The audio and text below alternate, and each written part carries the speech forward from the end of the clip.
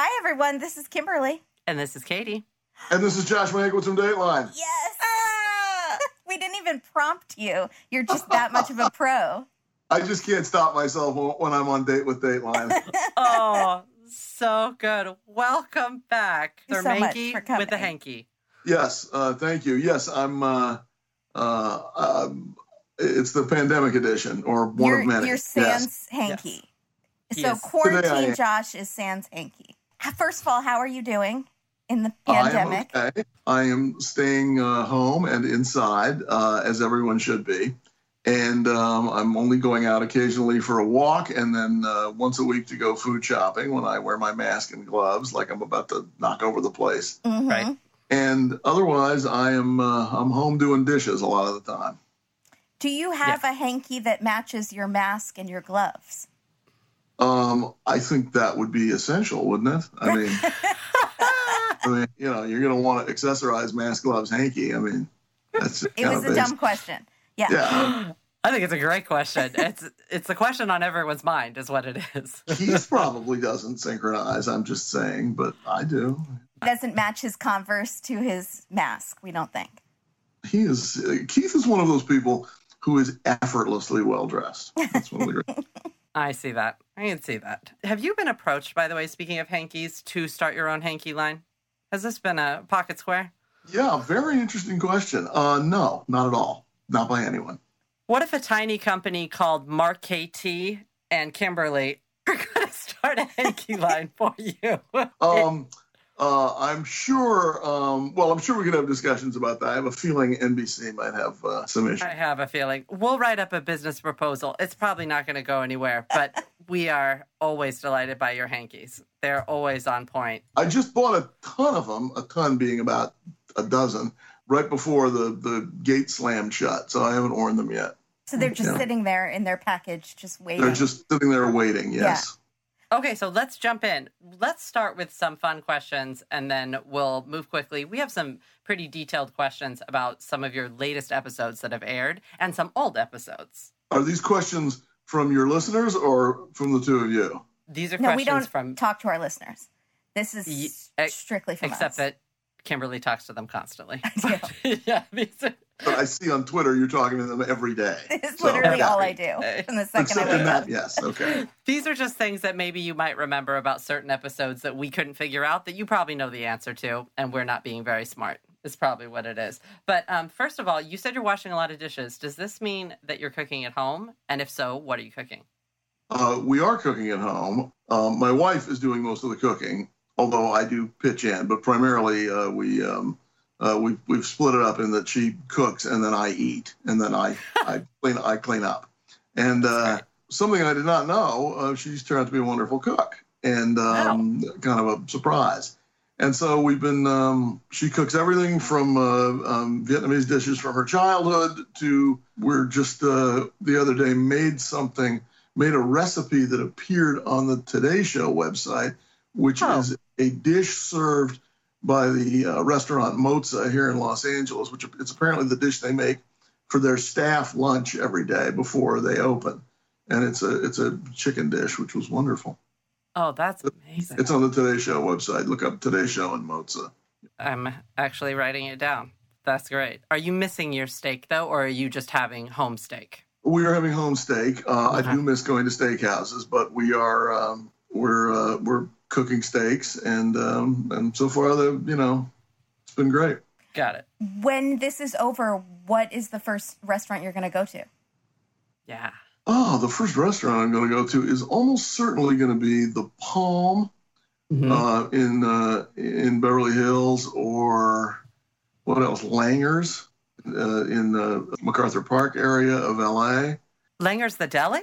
Yeah, Langer's with the pastrami. Oh, with the incredible. It's unbelievable. Melt in your mouth. It's just the best. Kimberly, if you ate meat, it's next level. It's like my birthday sandwich. It's the best thing in the world. If it were the only thing that keeps me from going there every 2 or 3 days is the fact that it's a very long way from where I live. Yeah. And there's no parking.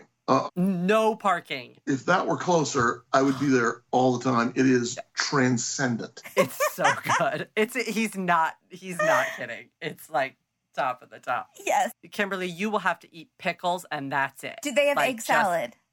Yes. I love egg salad. I'm there. Okay.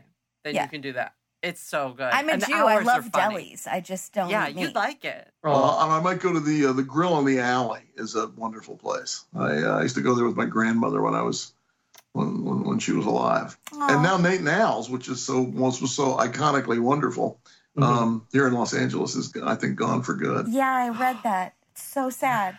Yeah. It's one of the hardest things about this time for sure. What I'm going to do when this is over is, I mean, it's less where I'm going to go than what I'm going to do. I mean, I can't wait to see my family again. I can't wait to see all my friends again. Yeah.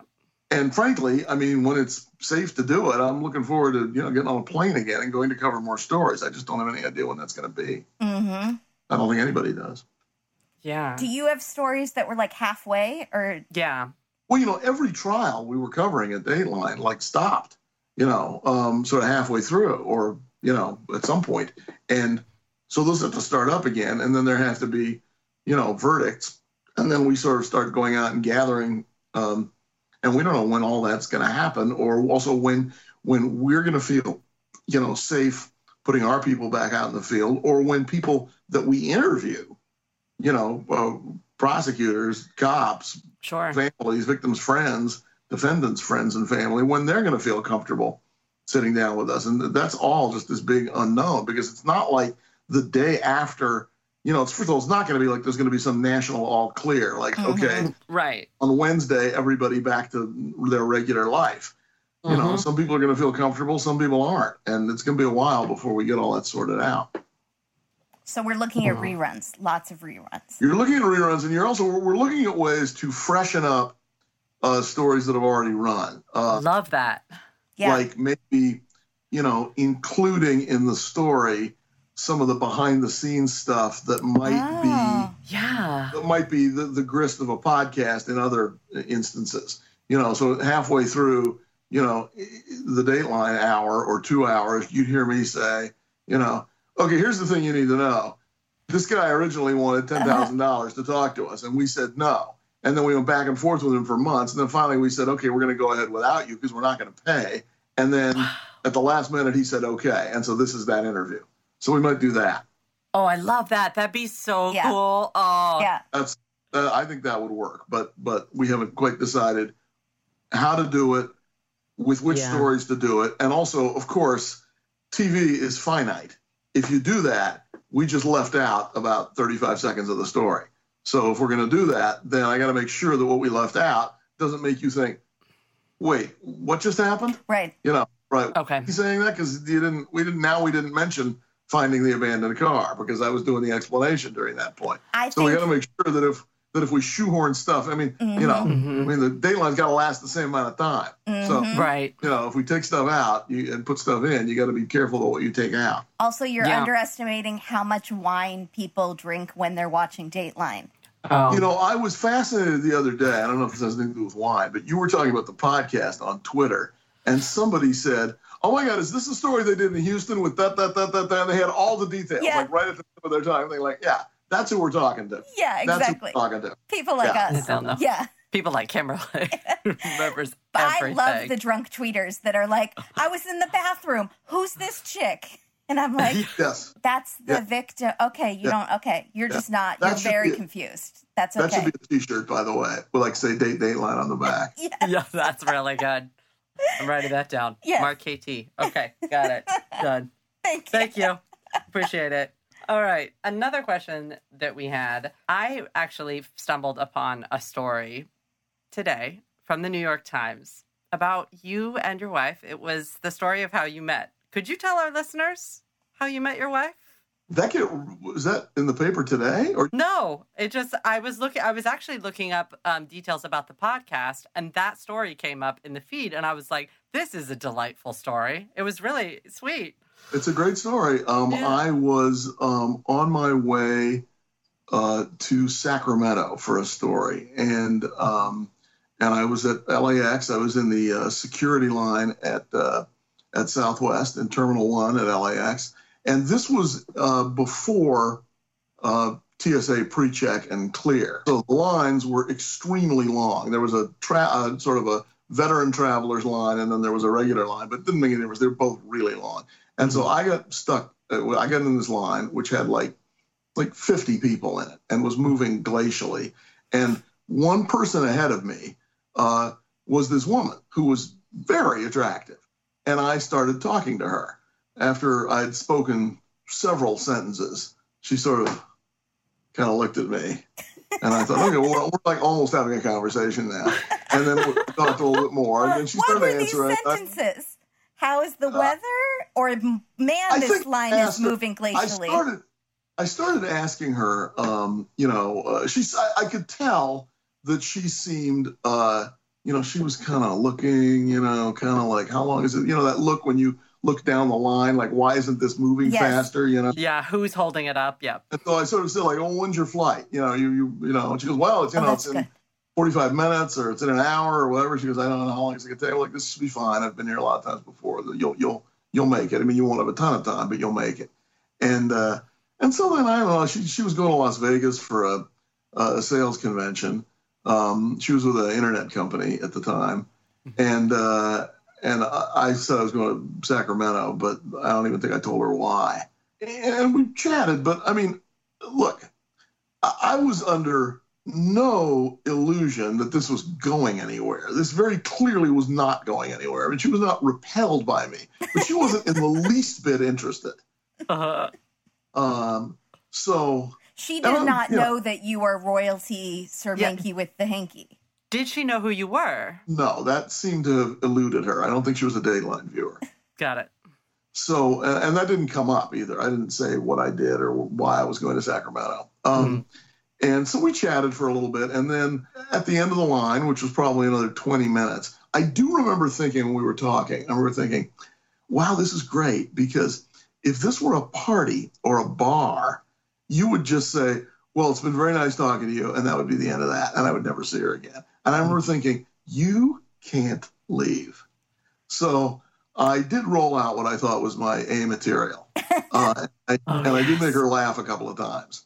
But again, I did not think this was I was pretty sure this did not have any future to it. Because she was polite and tolerant, but she was clearly not fascinated. And so then at the end, we go through the metal detector. She goes through first, I go through second, and I turn around just to say, have a good flight. And she's vanished. She's already gone, like Brigadoon. And I remember thinking to myself, wow, I remember looking back and forth to my right and left and thinking like, wow, that really went nowhere. Good for you. So then I forget all about it, right? I had an hour and a half before my flight or something. So I go to Starbucks. I'm pushing my bag around the airport. I'm just killing time. And I look up, and there she is in line, sort of boarding on Southwest, where you kind of shuffle forward as the people ahead of you get on, and then you get on. And I'm thinking like, well, this is your opportunity. And I wanted to feel like I'd kind of played every card in the deck. Okay. So, because I didn't think it was going anywhere. But I did walk up to her, and I gave her my card. And she was on the phone at the time. So we couldn't have any more of a conversation, which to me was an enormous relief. Now, I did never have had enough game to say, why don't we get together sometimes? I just gave her my card with the implicit, idea being, if you ever want to get together, this is, how you reach me. But I didn't say anything. I just handed her the card. She goes, oh, thanks very much. And then and I remember thinking, like, everybody's laughing at me right now. So I stepped back. And I remember thinking to myself, that card is not getting on the aircraft. That card will be... Oh, you think she's just... Yeah, in the jetway. That card is not going to Las Vegas with her. So I go to Sacramento. I was either interviewing the mayor of Sacramento, Kevin Johnson at the time, or I was going there to talk to Chandra Levy's parents. I did both those trips about the same time. I can't remember which one of those it was. And she apparently, I didn't know this, she apparently went to Las Vegas, met up with some of her friends, and the topic of Dateline came up. And T, my wife now, said, oh, that's weird. I just met somebody from Dateline. And her friend's like, who? And T says, I don't know, Josh something. And her friend says, you met Josh Mankiewicz? Oh, I think that's the name. You should call him. So So weeks later, like I think like 4 or 5 weeks later, the phone rings and I pick it up and this voice says, "Hi, I met you at the airport." Well, of course, by then I'd been to like 6 airports. Oh, gosh. I'm thinking, I didn't meet anybody at the airport. And she's like, no, I met you at the airport and we were talking. Thinking like, I don't talk to anybody at the airport. Right? And she goes, no, we were talking at the airport and you gave me your card. I'm thinking like, and I don't give anybody my card. You don't remember? No, I was thinking that she was from the airline. Like I met you at the airport and you left something behind. Oh, okay. Like because I never speak to anybody most of the time. And then all of a sudden, like I'm like, wait a minute.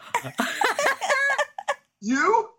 So I had read her name upside down off her luggage tag while we were standing there, and so I had her name. And then when I got to a computer next, I Googled her name, and what I didn't realize is that she doesn't have a particularly uncommon name. Dang in Vietnamese culture is a very common last name, and so I found a woman who was a real estate agent, like somewhere in Southern California. And I'm thinking to myself, that's not what she said she did. Is that her? Like, it's not a very good picture. It could be, but I don't think it is. And then I thought, why are you doing this? Like, you gave her your card, and she's not going to call you. So stop thinking about this. So I stopped doing research into it. Then she calls out of nowhere. Then we went out. Then 4.5 years passed, during which time we were both involved otherwise. Unbelievable. And then in July of 2013, well, this is you're regretting you asked such a long story, aren't you? No, we're I like loving it. Yeah, everyone wants to hear it. July 4th, I was driving over to my brother's house in Santa Monica, where he lived at the time, and I was taking a shortcut, and I'm driving down one of the streets, and I'm thinking like, you know who used to live on this street is T. Dang. I wonder how she's doing. I knew she didn't live there anymore. I wasn't sure whether she was married or what her situation was. Mm-hmm. I knew she had moved to Orange County. And I didn't know whether she'd come back or not to LA. I just thought, you know what, I'm just going to call her because I was single at the time. So I called her. And then on July 5th, we went out. And that time it stuck. Yeah. And now, and this in 2 weeks, we'll have been married for 4 years. Oh, that's great. Congratulations. That's so sweet. Because of thank you, TSA. That's all I have to say. Because today, with PreCheck and Clear, both of which are worth your money if you travel. Oh, yeah. I would have walked through the airport. I would have thought, well, that woman's very attractive. And that would be that. I'd get on the plane. Yeah. Now, has the quarantining together strengthened or hindered the relationship? It's been great. You know, she runs a healthcare company. So she's been, and all the rules for healthcare workers in California are changed or are in flux because of not just because of COVID, but because of all the stuff that's been done since then to try to prop up businesses. So she's busier than she was before. Oh. I'm probably less busy than I was before, but on the other hand, like I've been working pretty much full time on this podcast recently, so that's been a good thing. What podcast? Tell us about this podcast. Well, this podcast, let's see, today is Tuesday, right? Yes. So the day after tomorrow, the first 2 episodes are available of the Dateline's only our 3rd original podcast. Wow. It's called Motive for Murder. Yes. And it's available wherever you get your podcasts. The first 2 episodes are available Thursday, May the 7th, and then we're going to release 1 episode every Thursday until all 6 are out there in the podcastosphere. So now, how much are you allowed to talk about it? Yeah. And we actually still haven't completely finished it. I just finished writing episode 6 last week, and then there's the usual Dateline process of trimming and editing and fact checking, and so we have to go through all that. But it's a pretty good story. It is a story that many of your listeners here at Dateline will remember. It is the story that ran, I believe, in September of last year. It was called Deliberate Evil when it ran, and it is the story of 2 murders in the Houston area that were not connected in the sense that they did not occur on the same day in the same place. They happened 10 months apart in different parts of Houston, but there were things about them that made them seem almost irretrievably connected. And the challenge for law enforcement was to figure out what that connection was and who it was and why it was. Because as you know, as I know you know, and as I know all of your audience knows, there are some very familiar motives on Dateline. Mm-hmm. It's the husband, it's the wife, it's the boyfriend, it's the girlfriend, it's the spouse of the boyfriend or the girlfriend. It's somebody doing it for the insurance money. Mm-hmm. Yep, custody. Yep. Mm-hmm. And this doesn't fit any of the basic themes. Mm-hmm. And, the original title, my original title for this podcast was Love, Money, Pride. I have a friend who's a homicide detective, now retired, who told me once that all murders can be classified as love, money, or pride. Maybe not all murders, but a significant number of murders. Mm-hmm. And that once you figure out which it is, then you've come a long way to figuring out who it is. So love, obviously, I don't love you, I love her. Right.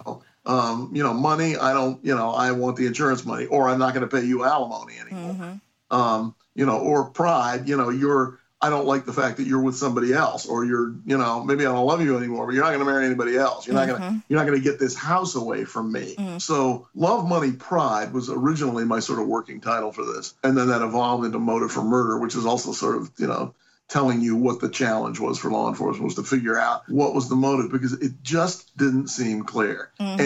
And suspects that fit one murder did not match the suspects they didn't fit the list of suspects for the other murder. This took a very long time to solve, and a lot of different law enforcement agencies worked together on it.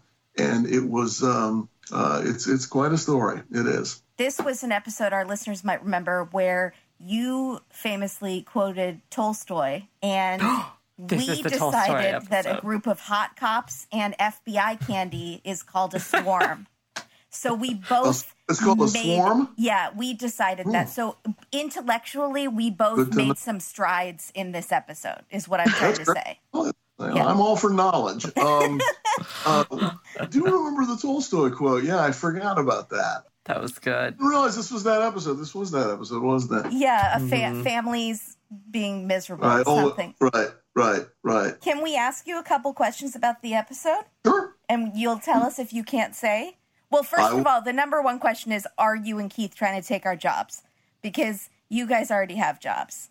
And So we shouldn't be getting into podcast? Is that what you're saying? Well, if you get a warning sign or something on your doorstep, then you'll know you've gone too far. But what's the warning sign? Like a microphone broken in half? Yeah. What is that? A dead fish wrapped in a microphone cord. Yeah. Right. First of all, these things, my hat is off to you and all the other podcasters that I know, because, this is so difficult. It's such a marathon to get one of these things together and on the air. Now, okay, you don't have a network standards and practices department vetting everything you say. Very true. We go through some hoops that maybe other people don't have to go through, but it takes a very, very, very long time to tell a story the way a lot of true crime podcasts do. And of course, we have to do that, that being the podcast, as well as our other jobs, which is being on Dateline. Mm-hmm. And many of you in the podcast world have to do that podcast and then do your other job, whatever that is. Mm-hmm. And so my Dateline cap is off to all of you. Well, if you need any tips from some amateur podcasters, don't come to us. We have none. Don't come to us if you you don't. We have none for you. We have 0 tips. Yeah. I think there's room for everyone in podcasts. We're so excited. Space. Let me just say this, since we're talking about this now. This was the most fun because, even at 2 hours of Dateline, there's stuff you have to leave out. Oh, yeah. You're not getting everything in, even at 2 hours long. And in a podcast, frequently in Dateline, I think to myself, we can talk a little bit about, we can describe why the sentence for this crime was different from the sentence for that crime, or why they charged him with this, because this was easier to prove, even though the bigger crime went uncharged, something like that. But then I think, if I do that, I'm going to talk for 1 minute and 45 seconds. Mm-hmm. Right. And that on TV doesn't work. Yeah. Got it. So I'm like, we'll figure out a way to shorten that. And we'll just say he was charged with kidnapping, even though the primary crime was murder. Mm-hmm. Yeah. But in a podcast, if you want to explain something cool or interesting about the criminal justice system or about this case, you have the time to do it. And it doesn't matter whether the episode is 22 minutes long or 24 minutes long or 31 minutes long. Mm-hmm. And that's a luxury that you do not have on television. Mm-hmm.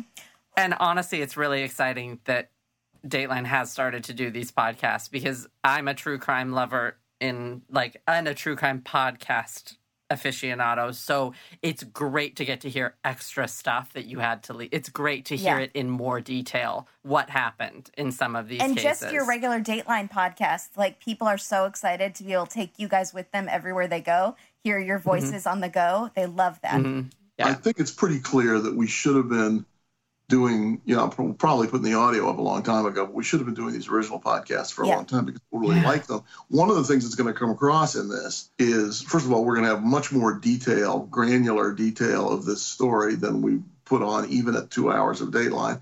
And you're going to hear a lot of sort of what goes on behind the scenes when we're producing a Dateline episode, which we certainly aren't able to find time for on the television program. So it's an opportunity to give the audience some things that they haven't heard before, in addition to telling more fully a story that some people know, but a lot of people don't. Who picked this story? Well, the story itself was, I think, originally our producer, Ann Priceman, started covering this back in 2012 when the murders actually happened. This was before any arrests had been made. Mm-hmm. And so she, we split up the country into all different regions, and producers focus on different places. And so Houston is one of the places that Ann keeps tabs on. And so she found out about this and made contact with a lot of the people in it early on, even though there was not even any suspect at that point. And I think it was before the second murder even occurred, because they were 10 months apart. And so she originally, I think, got this going with Dateline. And then we were sort of trying to figure out which story that I was doing, because Keith had already done the thing about Pam. Mm-hmm. And we're trying to figure out which of my many stories, either the ones I was working on now or the ones I had done in the past, would sort of also translate to a podcast format. And I think we sort of jointly decided that it was that this was it.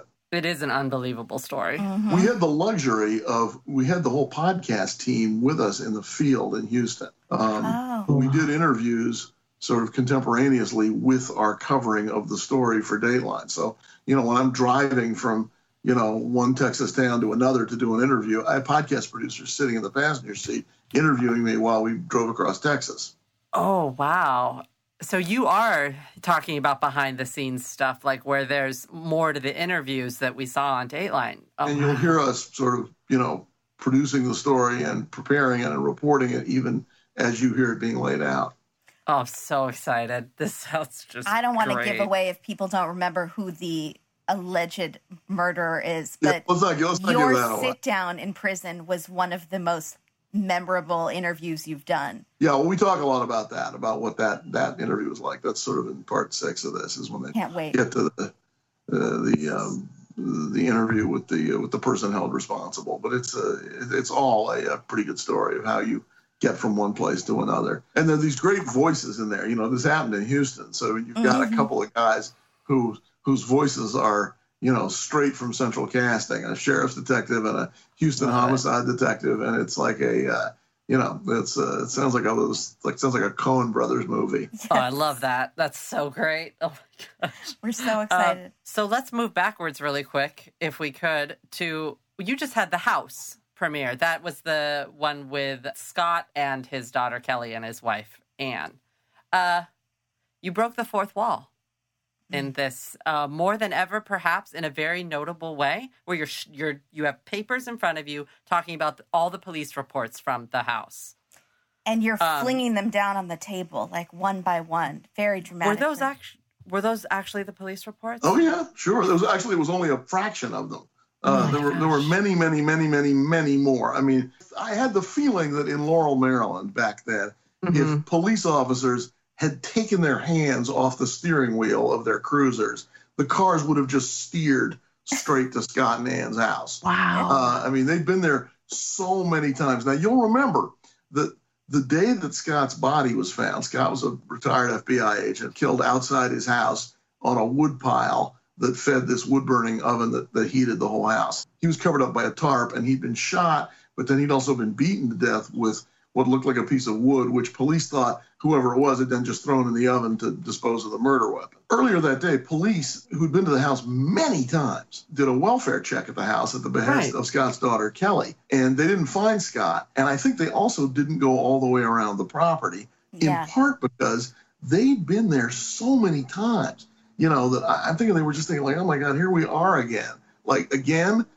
with this. Again, they're still fighting. Again, it's about the house. One person's accusing another back and forth. And I think it maybe numbed the cops a little bit to, what might be there. Because ultimately, all this back and forth, accusations and charges being sworn out, and you saw the whole pile of them, that I was going through. Wow. And that did not end up going nowhere. It ended up, leading to a murder. Well, the question, of course, is whether the murder was actually connected to any of that stuff, because, nobody was ever convicted of that crime.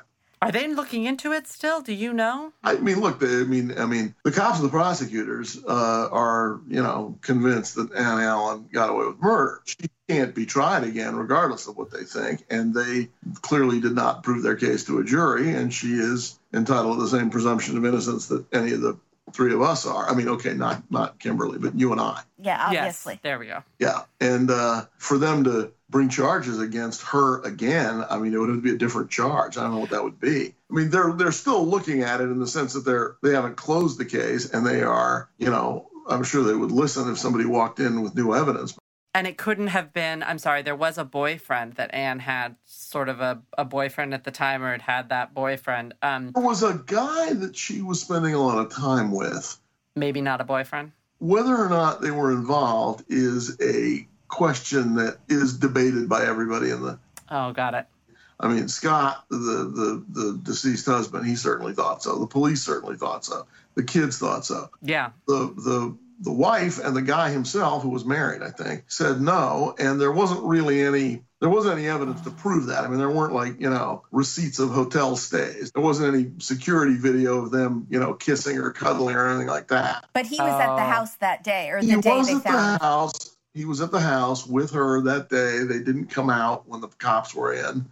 So they were upstairs. They were there. So the cops never went upstairs to check? The cops did, but they didn't take down any doors that were locked because, they're only doing a welfare check. The rules are different for that. Right. See if somebody is okay. And the person they're looking for is Scott. That's who they're doing the welfare check on. Right. So it's not like we're entitled to examine every single person in the house. We're looking for Scott Horn to see if it's okay. Right. They called his name and they said police, and nobody came out. And Anne said, the wife's response to that was, through her attorney, she told us this, that she was, at loggerheads with her daughter, and she knew her daughter was there. So she thought the wise thing was not to come out and get into a fight with the daughter right in front of the cops. So she just stayed back, and eventually the cops went away. So you can... Because that seemed fascinating to us, that she was there the entire day. Letting the dogs pee all over the floor. We were just like, what's going on? Yeah. If the cops come to your house and they're in your home and they're yelling, police, anybody here? Yeah. You come down, right? I mean, I would. Here, I don't know what... Pop your head out. Hi, what's up? If only to say, I don't think the person you're looking for, I don't know where he is. I don't have anything for him. But that's also must speak to the fact of how many times the cops had been to the house that she was just like, all right, okay, whatever, they're here with Kelly. So I think the number of times that they'd had contact with law enforcement was, we whatever number we said it was in the story, which was I think 30 something. Mm-hmm. Yeah. I think it was even more than that. I think there were many, many more things that weren't logged or were logged as part of other visits. So they'd come twice in one day and they only wrote it down once. I mean, there was a lot of visiting of that house by law enforcement, and that house became sort of the focal point of that divorce and then also sort of our story. So we call it the house. I mean, they were fighting over the house. Scott's kids urged him to just walk away from it. Like, just give it to her. Go. That's it. Mm-hmm. He didn't want to. He put a lot of himself into that. Yeah, that's what it sounds like. Anne was quoted by a neighbor or by a friend, as a friend of Scott's, as saying that, I don't want it, but I'm going to keep it away from him. Sort of just out of spite, she was doing that. Her response to that was, I was just trying to get what's rightfully mine. I was married for a long time. This house is partly mine.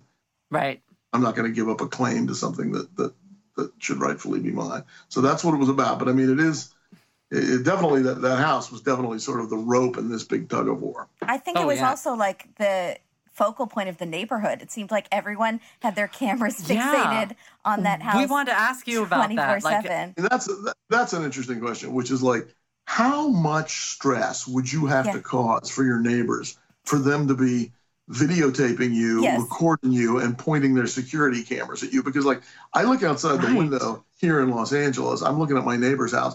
I don't know their names. Yeah. I don't know who's married to who or what job they have or anything. I mean, I barely recognize them. So, I mean, how much contact would you have to have, and how loud must it have been in that house for all the neighbors to have sort of formed opinions, rightly or wrongly, about what was going on there? Because clearly that house was not just any other house on the street.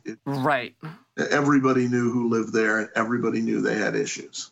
The best. Yeah, we've never seen anything like that on Dateline. No, so much footage. Our favorite was the neighbor holding up the camera phone and saying, she said, well, it doesn't seem to me like your husband is that bad. And she goes, I know, because you're stupid.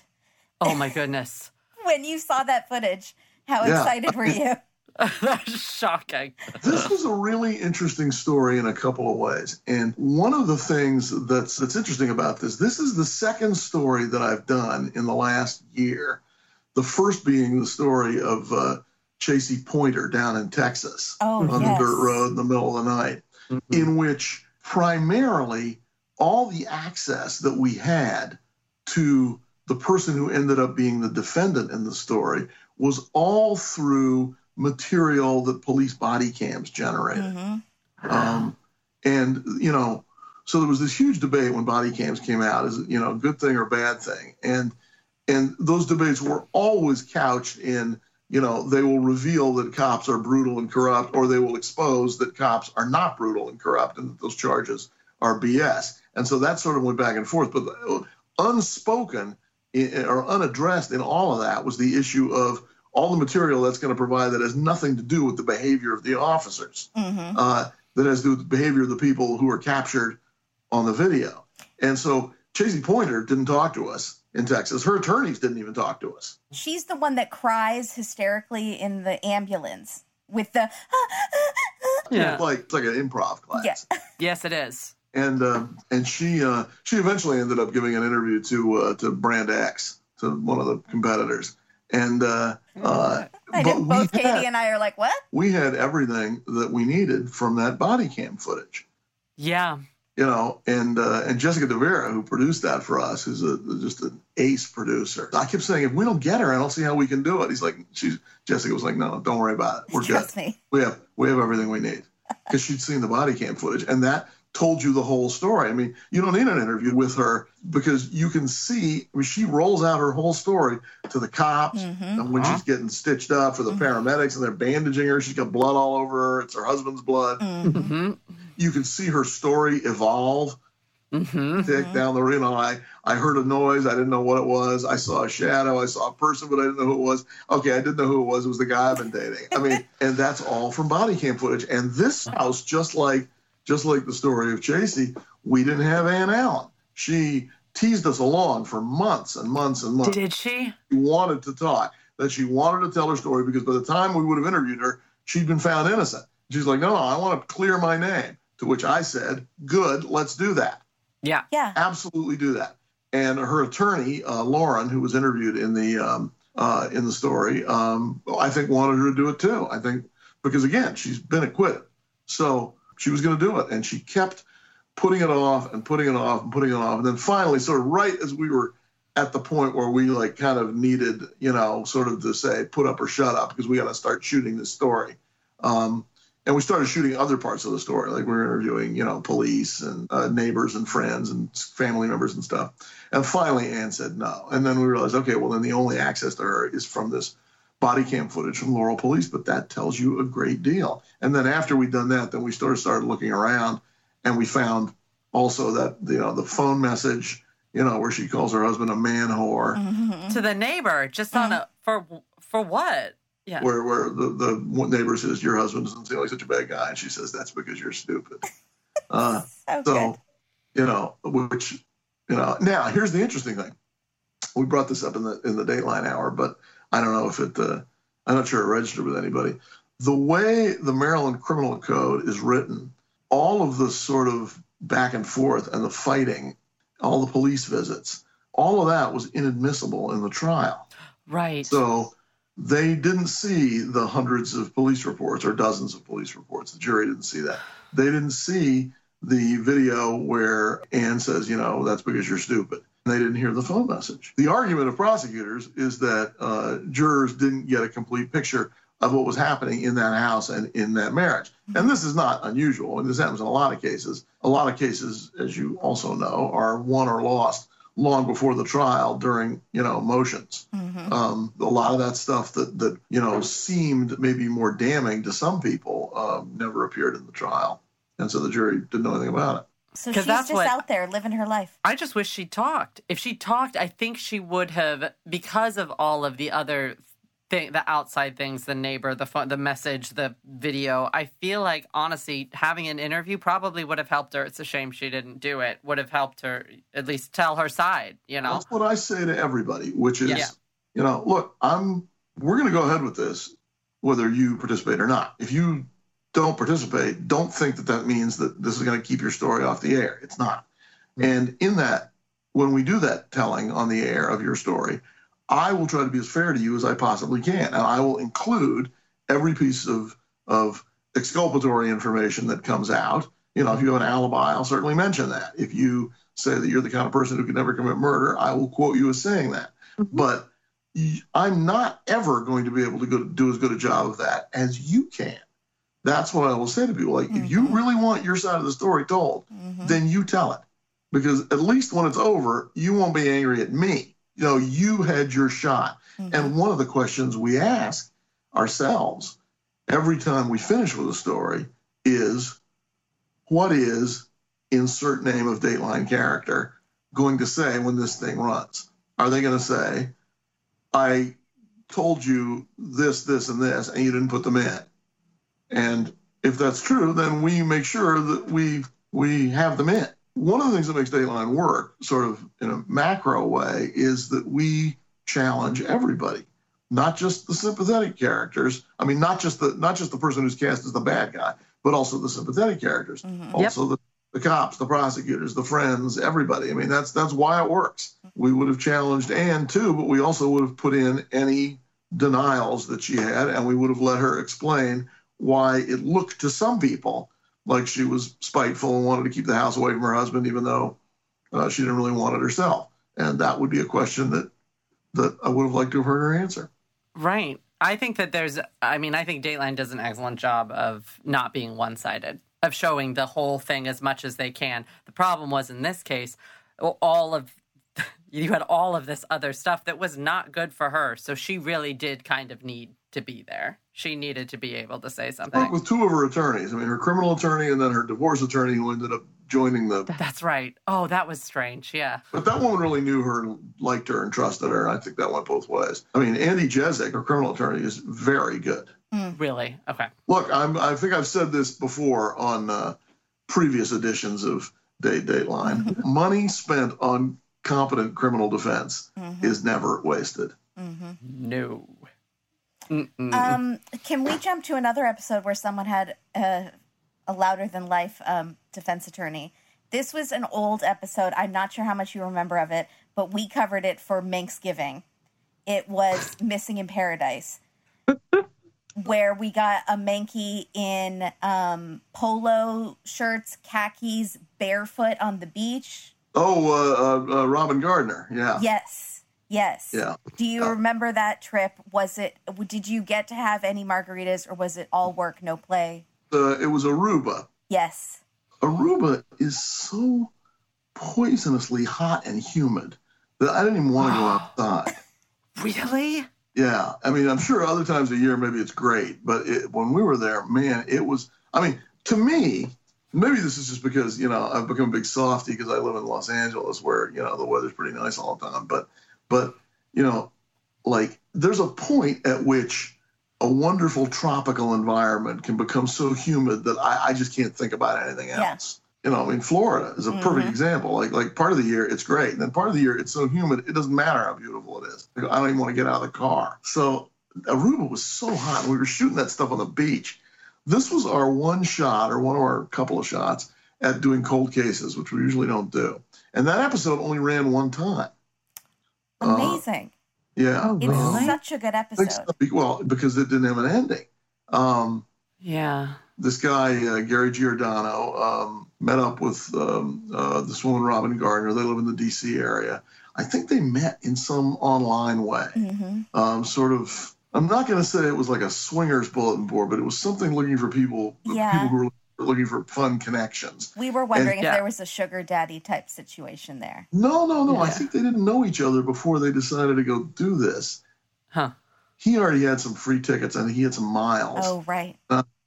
So I think the trip was like either maybe not paid for, but mostly paid for. And so they sort of hit it off. They went down there and they appear to have had a pretty nice time. And then they went snorkeling. And then his story was that a wave knocked him over, and then she didn't come up. And he looked for her, and he was all frantic. And again, security footage. He was not frantic. He was like mall walking, like browsing in this mall. I have to say, it was hard to get frantic out of looking at that footage. He then hired the reviled by many people, but also retained by many people, and the extremely talented Jose Baez. Oh boy. Who either he had nothing to do with it and he's telling the truth and he's not guilty, or got him out of harm's way, because Mr. Giordano was never charged with that murder, or as far as I know, with any other. And he was so argumentative with you in that interview. Oh yeah. Just kind of all raising his voice, like, well, that's not, you're going to have to ask them about that. Yeah, that's right. I remember we were butting heads on that.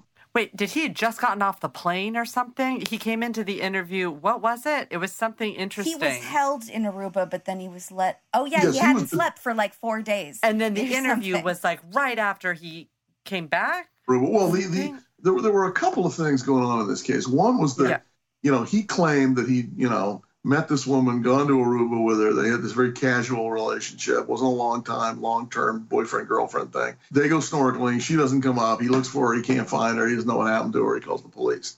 That was part of it. And so there was a whole question as to whether or not he'd had anything to do with her disappearance. But the other part of that, and I don't think she's ever been found, as far as I know. I'm pretty sure she hasn't. Really? The other part of that was that he had insured her before the trip with American Express travel insurance. Traveler's insurance. Which was a really strange thing to do for somebody that you barely know. Yeah. Right. The story was, it's part of the whole travel insurance thing. It's part of the whole umbrella, like if a storm delays you and you have to fly back first class, you'll get reimbursed for some of the of this, right? He's claiming was that the insurance was all sort of part and parcel of this travel insurance thing. But then a very short period of time after she disappeared, he called American Express and was like, hey, that woman I insured the other day, she's dead. Where's my he was still in Aruba when he called them. I think he was. And he... That's bad form. That was part of why he was under... Poor taste. And then he went back and forth with American Express. He tried to sue them, I think. Oh, yeah, he sued them. For the money. Sued him, or I can't remember exactly how that happened, but I believe, and again, I'm going to admit I'm not 100% sure about this. I believe that he did not ever get the money, but he also has not been convicted of a crime as a result of it. So okay, well that's good. That's a win for him, and he's facing no charges. In this episode, we had one of our biggest OMG moments ever, which was the reveal of the Dateline Unsolved Case Squad. Yes, unofficial or official. Yeah. Is there a uniform? Is there a secret handshake? Are you guys the Illuminati? And can we join? What's the application process? I would say that the Unsolved Case Squad has now expanded to include all viewers of Dateline. Because yeah, that's probably true. Yeah. I think you guys might be the lieutenants in charge of that. Oh, good.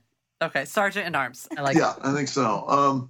We don't usually do unsolved cases. Although I do have one in the hopper that's coming. Then it's the only thing I have that's done that hasn't aired yet. and it's a case. We finished it, and I'm not gonna tell you what case it was, but it was. It's a case that everybody in that town, in that area, in that part of the country knows the name, and they know. Well, like if you say John Benet Ramsey, everybody knows the details of the case, and people. I mean, women would say to me, "Oh, I remember my mom keeping me off the playground after that." So a cold case. It's a murder, and police are convinced that if they show us one particular piece of evidence in this long, cold case, that somebody will call in and somebody will quite possibly provide an answer. Somebody who maybe didn't call in before, maybe because they were afraid. Wow. So we are waiting to air that. I think that's coming in. I think it's coming in June. Oh, I want to know what it is. I'm excited. Okay. Well, I mean, I'm happy to come back and talk about it when we get a little closer. But it's all done, and I think the idea is that at the end of it, and I think this is one of those things in which the pandemic is going to play a role. The idea was that I was going to be live in the city where it's happening. Wow. We would be there when presumably the episode airs and people start calling, because there's going to be a lot of calls because everybody remembers that story. Wow. I got goosebumps a little. This is great. By the time this airs, is it going to be safe to travel? Is it going to be safe to travel there? Right. Will that police department be ready for us to put this phone number on TV, because they're going to have extra a people. Ton of staff, it's not a big so they may be busy with all kinds of other stuff at that point. So we're sort of trying to adjust to see whether how it plays out, because it may end up just being an all on tape hour like a lot of Datelines. But I think it's going to run in mid to late June. And the evidence that's being shown has never been seen before, or it's not known in a wide circle? It's been, I think they talked about it in a press conference many, many years ago. Again, this is not our doing. This is the police, the local department there is convinced that a nationwide airing of this piece of evidence will help their case. May very well generate somebody to call in and say, I recognize that. It was, that item was in my cousin's house, Wow. That's great. Hopefully that works out. This is not our solving the case. This would be that department solving. So but the unofficial Unsolved Case Squad then has been disbanded with Yolanda. Yeah, Yolanda and Dwayne, and most recently in the Aruba case, John Lewin. John Lewin, yeah. Who Katie never recognizes in every episode. I have face blindness for him. I can't. Yeah, he's been in a lot, and I just, no, every time. John Lewin never fails, whenever we talk, John Lewin never fails to mention that I am seen in a shot in that in that episode in which I'm walking down the beach and I've rolled up my pant legs so that the bottoms of my trousers won't get wet, right? And he says, whenever we talk, he says to me, so are you wearing capri pants on the next story too? Just not going to let it go. No. That makes me like him so much more. Not that I didn't already, but now I really do. It's really funny. He's the greatest. And I don't know how the Durst case is going to come out. I mean, I can tell you he's about the last person in the country I would want pursuing me if I'd done something wrong. Yeah. But all that gets pushed, right? People just have to stay in jail for indefinitely now. Sorry, I had the TV in the other room paused, and finally it stopped. Paused and it started playing. It was distracting. What are you watching these days? That was one of our questions. We really want to know. I have one. I'm watching Bosch on Amazon. Your favorite. Yes. I just finished watching the morning show on Apple Plus, which was, I thought, very good. I was very fortunate.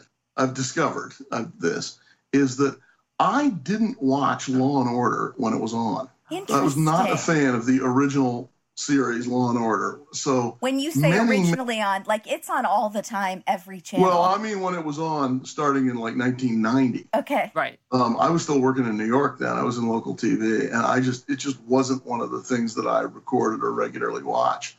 I mean, I was aware that it was part of the TV landscape, but I just didn't watch it. There's like 400 and something episodes of that, and many of them I've never seen before. So I'm watching a lot of that. The original, not SVU. And one of the things that I see is that episodic, dramatic, scripted TV show written in like 1990 or 1991, so like 30 years ago or almost, is better written, better plotted, more suspenseful, and keeps you guessing better than a ton of stuff that is now on TV. I mean, it's good. And I remember years ago telling Dateline that we shouldn't pursue murders in which the obvious suspect ends up being the guilty party.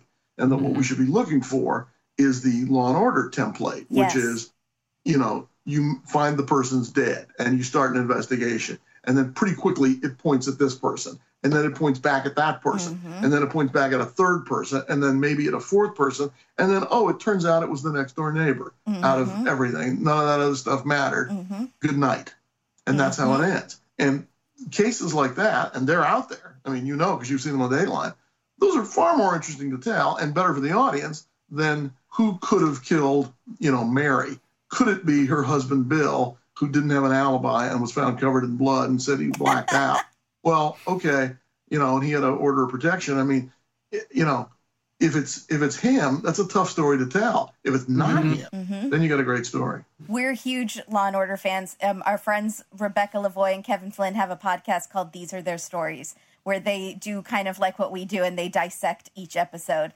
And they do all of the criminal intent and the SVU and the original recipe, the original Law and Order.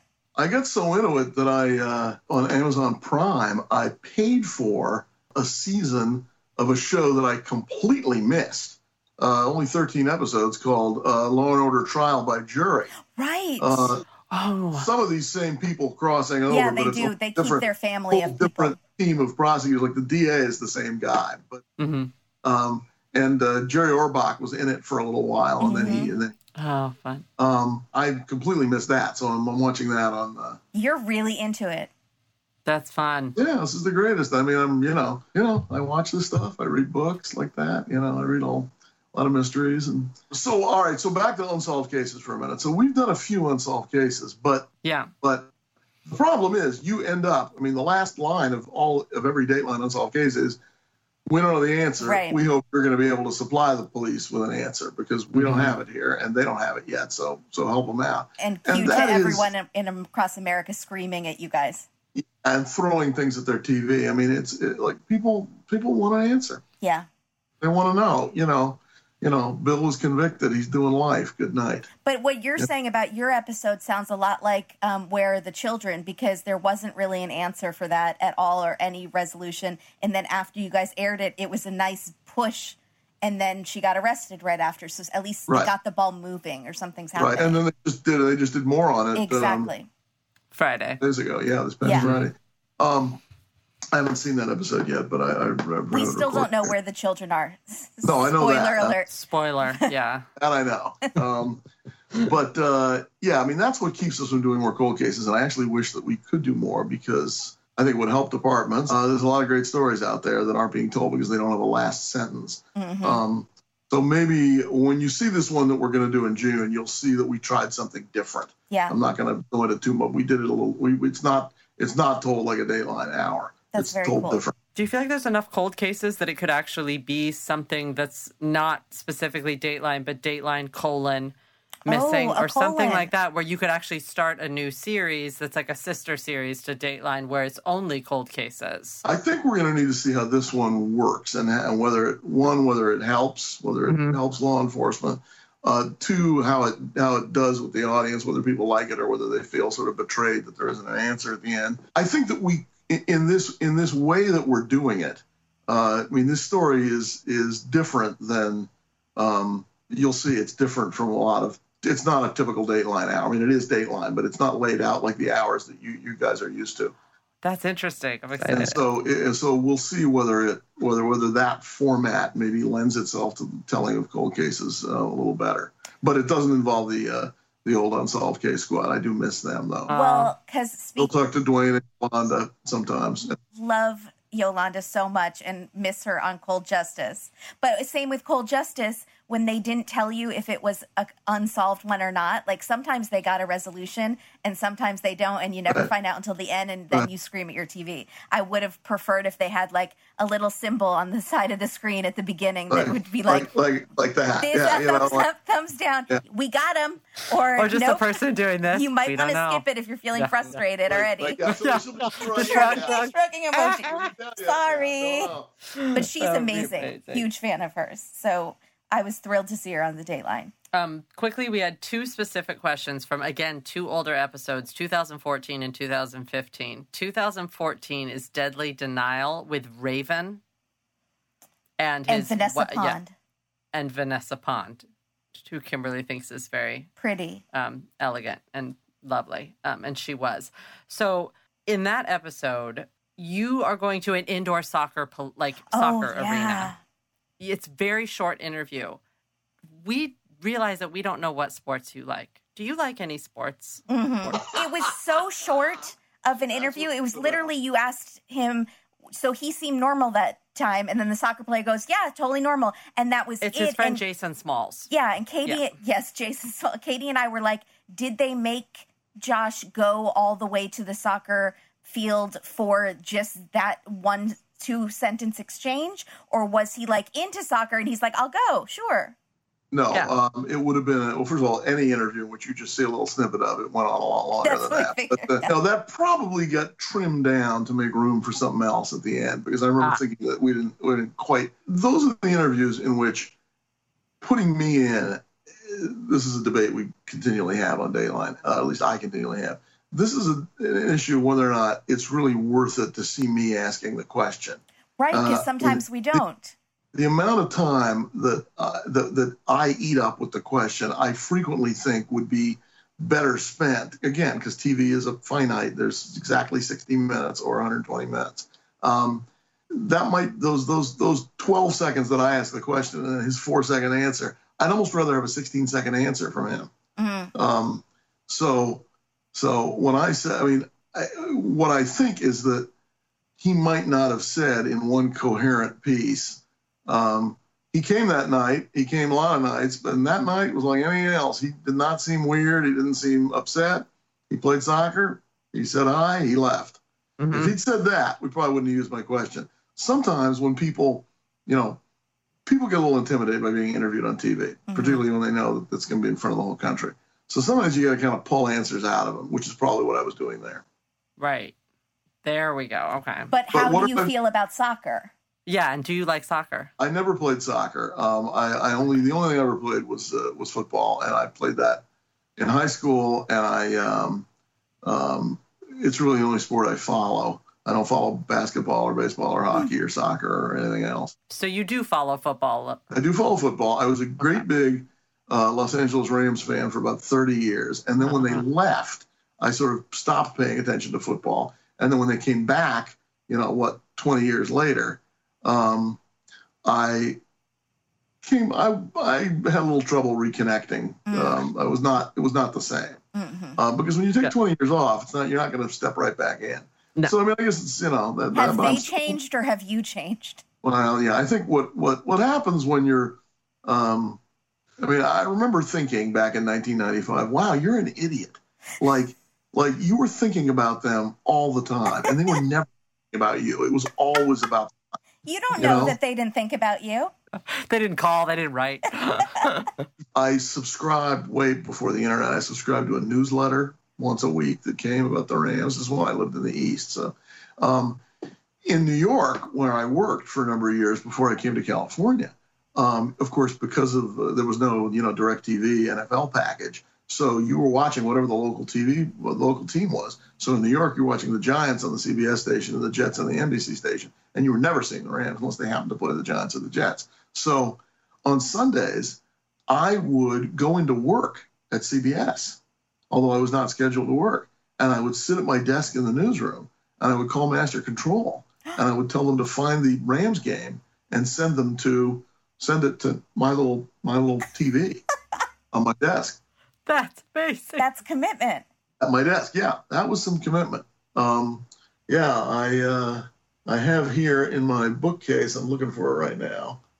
I have I have, Deacon Jones and Roman Gabriel's and Pat Hayden's autobiographies still signed.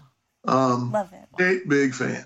And I'm less of a fan now, but I'm still an NFL fan. And who knows whether they're going to have a season this year. Yeah, right? You've never played fantasy football. I didn't, because that eats up a great deal of your time. Yes, my dad plays it basically full time. I don't have that kind of time anymore. Fantasy football had been around when I was in, college, and like the next 10 years after college, I would have been super big into that. One more question from 2015. This is the episode called Troubled Waters with Eric Beckler. Oh, yeah. And a woman named Tina.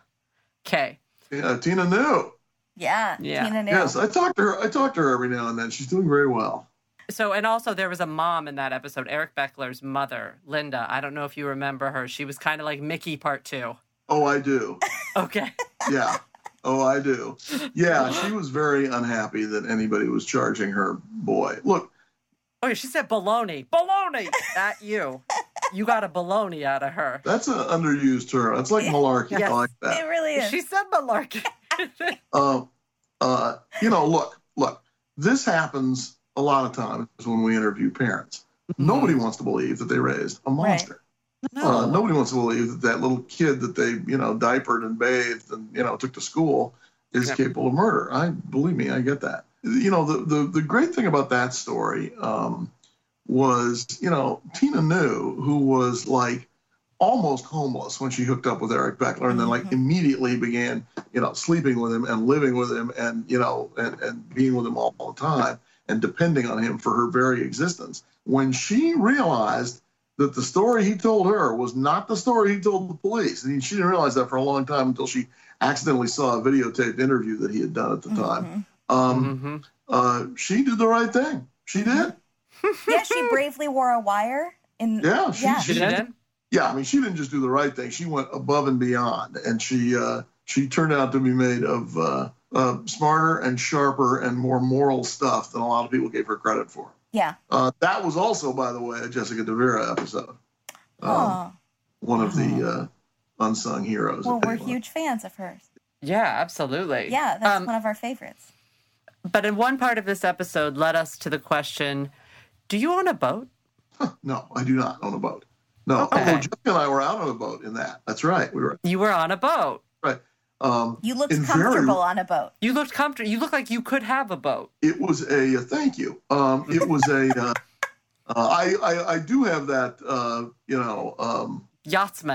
Yachtsman type look. Thurston Howell, Captain Steubing blazer, right? Yes. Yeah. I love buttons. That lends itself to a pocket square, I think. Yeah. Yes, it does. Oh my, and an ascot. More likely to have. The kind where you actually have to like sail it yourself. I don't think you want to have anything to do with that. Unless you want to wind up, thousands of miles off course. Right. Then you're on Dateline for a whole other reason. But like lounging on a boat in a blazer, that's lounging I'm good at, like anywhere, land or we were on a police launch on that, a super high powered boat, and the sea it wasn't exactly like glass. It was kind of rough that day. And so it's like pounding over the waves. Mm-hmm. Jessica and I are grabbing onto the boat. I mean, we're wearing life jackets, but still you're being thrown back and forth. Oh, it was wow. that was not a relaxing trip. So if I looked casual and lounging, I was definitely not. No, it's actually very short that you're on the boat. Most of the time when we see you talking, it's on a dock. But then the boat is actually very short. Yeah, we interviewed the sheriff's detective on the dock. You remember so much of these. I know, it's weird, right? Oh, it's great. Yeah, I did. I do not have a boat, and I've never had a boat. So you don't own Mankiewicz Beach, the one in Aruba? Because that was another question. Oh, what's Mankiewicz Beach? I don't know. It was in the episode in Aruba, and we pondered, could it be his beach? There's a beach called Mankiewicz Beach? Yeah, I think it's Mankey. Really? Mm-hmm. Could it be in the Mankiewicz family, and they never told you about it? It's one of those things that we could have owned and then sold at a loss. That's a lot of, and then like the next week the Hilton was built on it. That's there you go. That sounds like my family. But No, I don't. I don't remember Manky Beach. That's where she disappeared. Well, there was a baby beach too, and I think it was next door, maybe. Yeah, I don't remember that, but no, we do not own any beachfront property. You see the things we wonder about you, I TV do. folk? I like that. The thing to do is, I think the trick is to have friends who have boats. Yes, that's exactly right. Actually, work on one yourself. Mm-hmm. Yeah, because I've heard that it's just kind of a nightmare to own a boat. Like, you have to pay the docking fees, and there's all this extra stuff. So you want someone else to do that. Yeah. Expensive. I think it's a ton of work.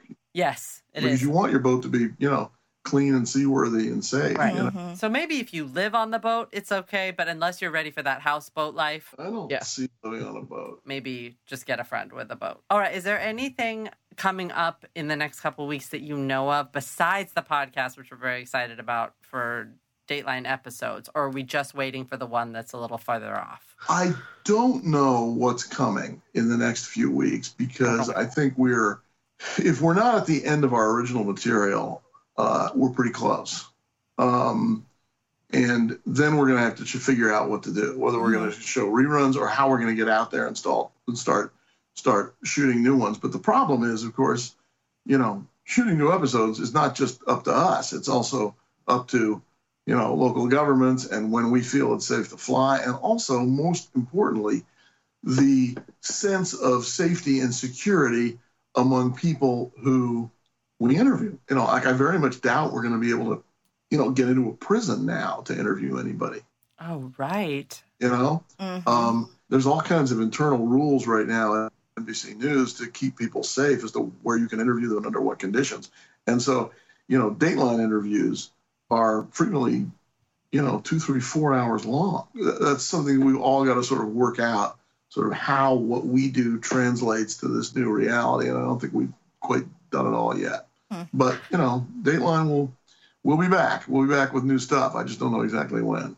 What about just an hour of you four with just showing hidden talents? Just you at your home camera, then Andrea and Dennis and Keith. What do you think? Doing the Brady Bunch heads, Zoom, So now, okay, so what about the other 51 minutes of the hour? Who's filling up those 9? Point taken. All of you? Who has the most that would fill up those 9? Don't you think it's Keith?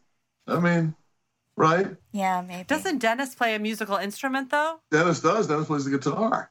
So that's a good 20 minutes. Yeah. That's easy. Yeah. It's your choice how you fill your 20 minutes, but everybody gets, I feel like it's a slow 20 minutes. Yeah. Have you talked to anybody? Have you talked to Keith or Andrea? Oh, yeah. We're all having these Zoom calls all the time. I was talking to Dennis and Andrea the other day, and I talked to Keith the other day in a separate call. Everybody's doing okay. Andrew's up there. Andrew's with her kids in New York. Dennis is at home in Florida. People are loving your guys' daily announcements of what the date is. Katie's not on social media, but it'll be like, I'm Josh Mankiewicz, and today is Tuesday. Oh, that's brilliant. Yeah. That's because one day does tend to run into another these days, definitely. Yeah. That was that was the brainchild of Susan Nall, who runs our social team. She's amazing. It's really funny. That's clever. Yeah. Well, I'm glad that everybody's safe. We're really glad that you're safe. Yeah, no, we're all good. We're all good, and I hope everybody else is too. I'm glad to see you guys are. Yeah. We're hanging in. Is there anything that you want to say to the Date with Dateline listeners? Please check out the podcast, the first 2 episodes of which come out on Thursday, May the 7th, and it's called Motive for Murder. Mm-hmm.